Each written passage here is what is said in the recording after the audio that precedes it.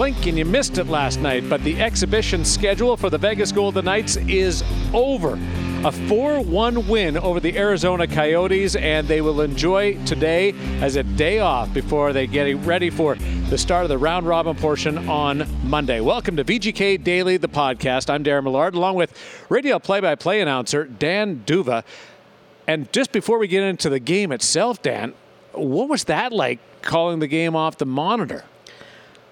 I'm not saying I would want to do it in comparison to being in an arena.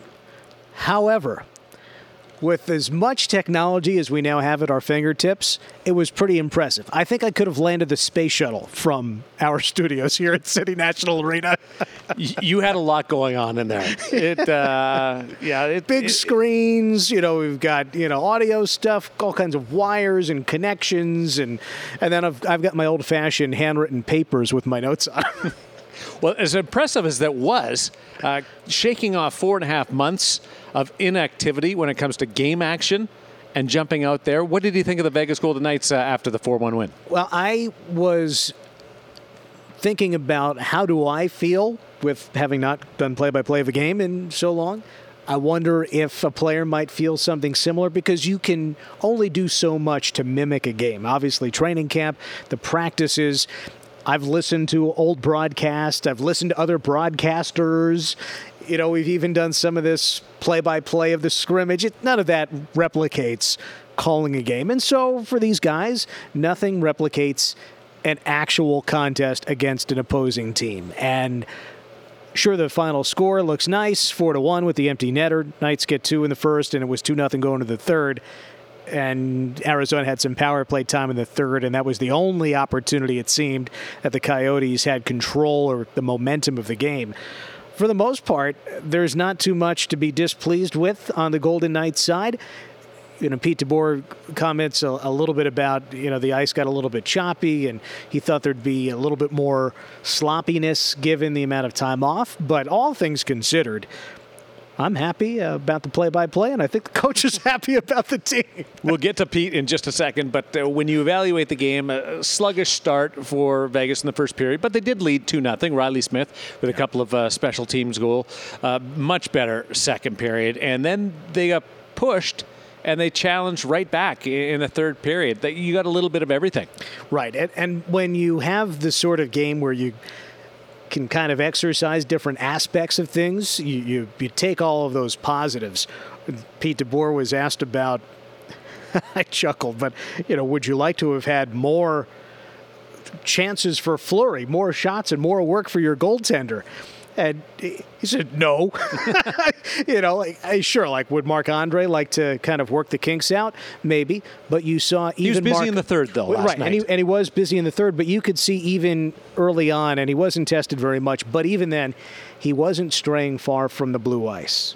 It was not the Marc-Andre who's all over the place and trying to put his stamp on the game and getting involved. And he was conservative, more conservative than you'd normally see him play. That's fine. The Knights' penalty kill scores a goal. Golden Knights' power play scores a goal. And once you got through that first period and then you really kind of got things really going in the second period, it's like they kind of hit that point. They didn't need to sustain it the rest of the game, in my opinion. It's okay, now we know we can hit that spot. We're there. It's not a playoff game quite yet, but we know we've kind of hit our stride. Yeah, you do half a good lap in a race car, and you go, okay. Yeah, right. I got good tires. Yeah, I'm not going to use them all up here. Exactly. Well, Smith with a pair of goals. Alex Tuck with a beauty, short side on an individual rush. Nick Cousins with a 3-point game with an empty net goal. Ryan Reeves was dominant. That line was great. You could sure tell that they hadn't really hit anybody for a couple of weeks, the way they played. There was a lot to like. Let's get some post-game reactions, starting with the head coach, Pete DeBoer. The ice got a little bit choppy. I expected maybe a little sloppier game, but I thought we really, I thought, defended well. We didn't give them a lot. There was a flurry in the third where they grabbed some momentum, some power plays where we got on our heels a little bit, but I thought for sure through, the first 40, 45 minutes of the game. I really liked, how we put pressure on them offensively and didn't give up much defensively.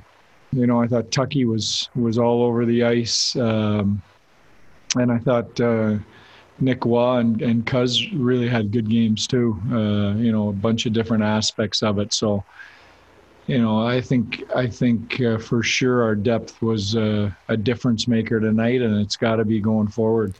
A couple of the wrinkles that Pete DeBoer was working in during training camp made their way into this exhibition game.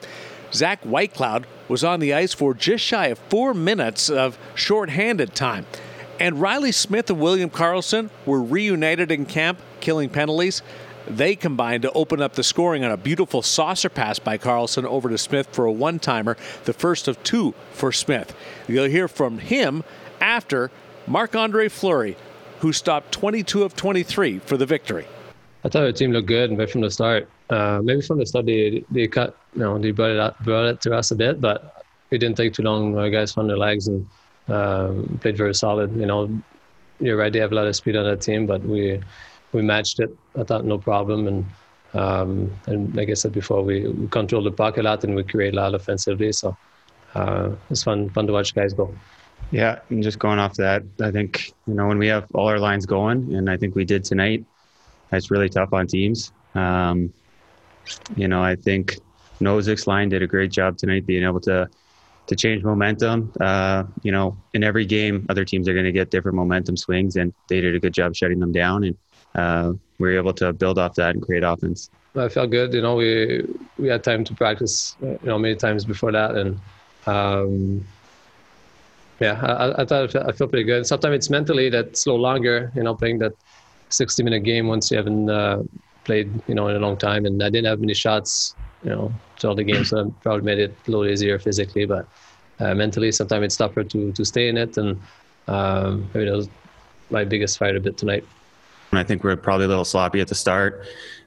Just stuff like that you're not really used to in practice. Kind of seemed like there was a lot of bodies kind of running into each other, especially at the start of the game. So I think we did a good job cleaning it up after that, but just little things like that we needed to adjust to.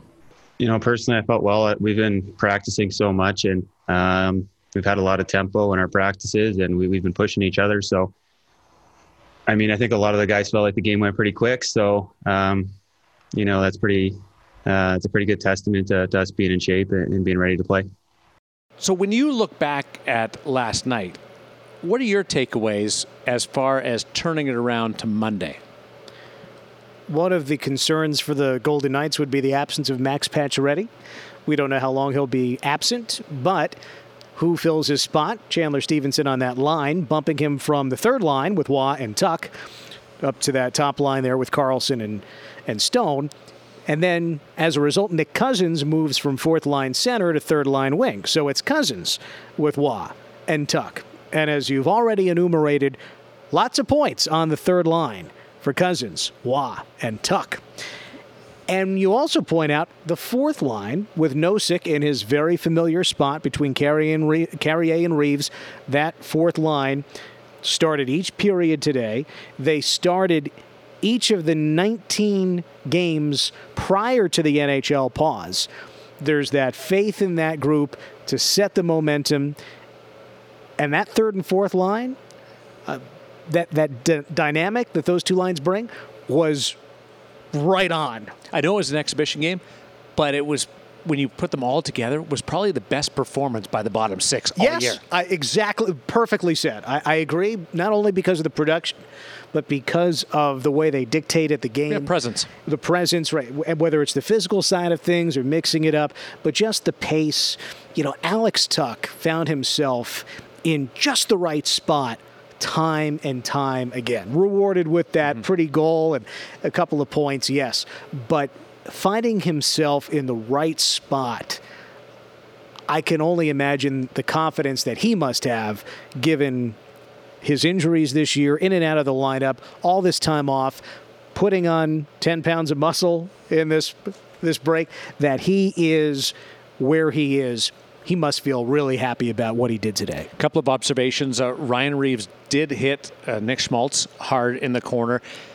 player safety had a good look at it. They reserve the right to take another look at it, but it does sound like the leaning in of Schmaltz put the head in a vulnerable spot, and that it was going to be a clean body check until Schmaltz had the angle with his head out front. So Reeves going to get a pass there. Yeah, principal point of contact appeared to be the shoulder toward the chest, and then the shoulder kind of comes up and then gets him in the chin.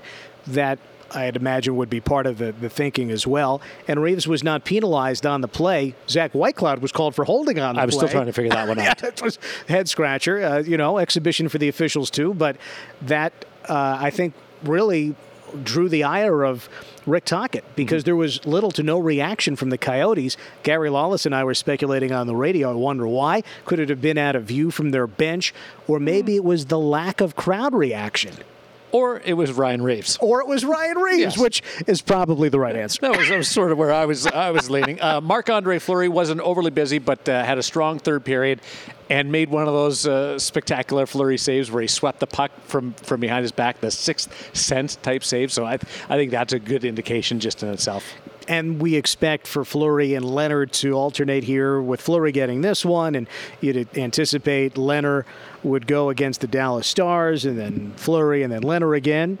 The big decision will come round one, whoever the Golden Knights face, who gets to start that series, and depending on how it goes, what is Pete DeBoer thinking? And the Knights duo, and they are so different in their styles. They've not been teammates for long. They alternated the final 6 games before the pause with success. Robin Lehner is 3-0, and Fleury seemed to have been motivated by that goalie competition. Is there still a measure of competition here? It certainly seems like there should be, and you would, if as a Golden Knights fan, hope that leads to expert goaltending from both of them, whoever gets in there.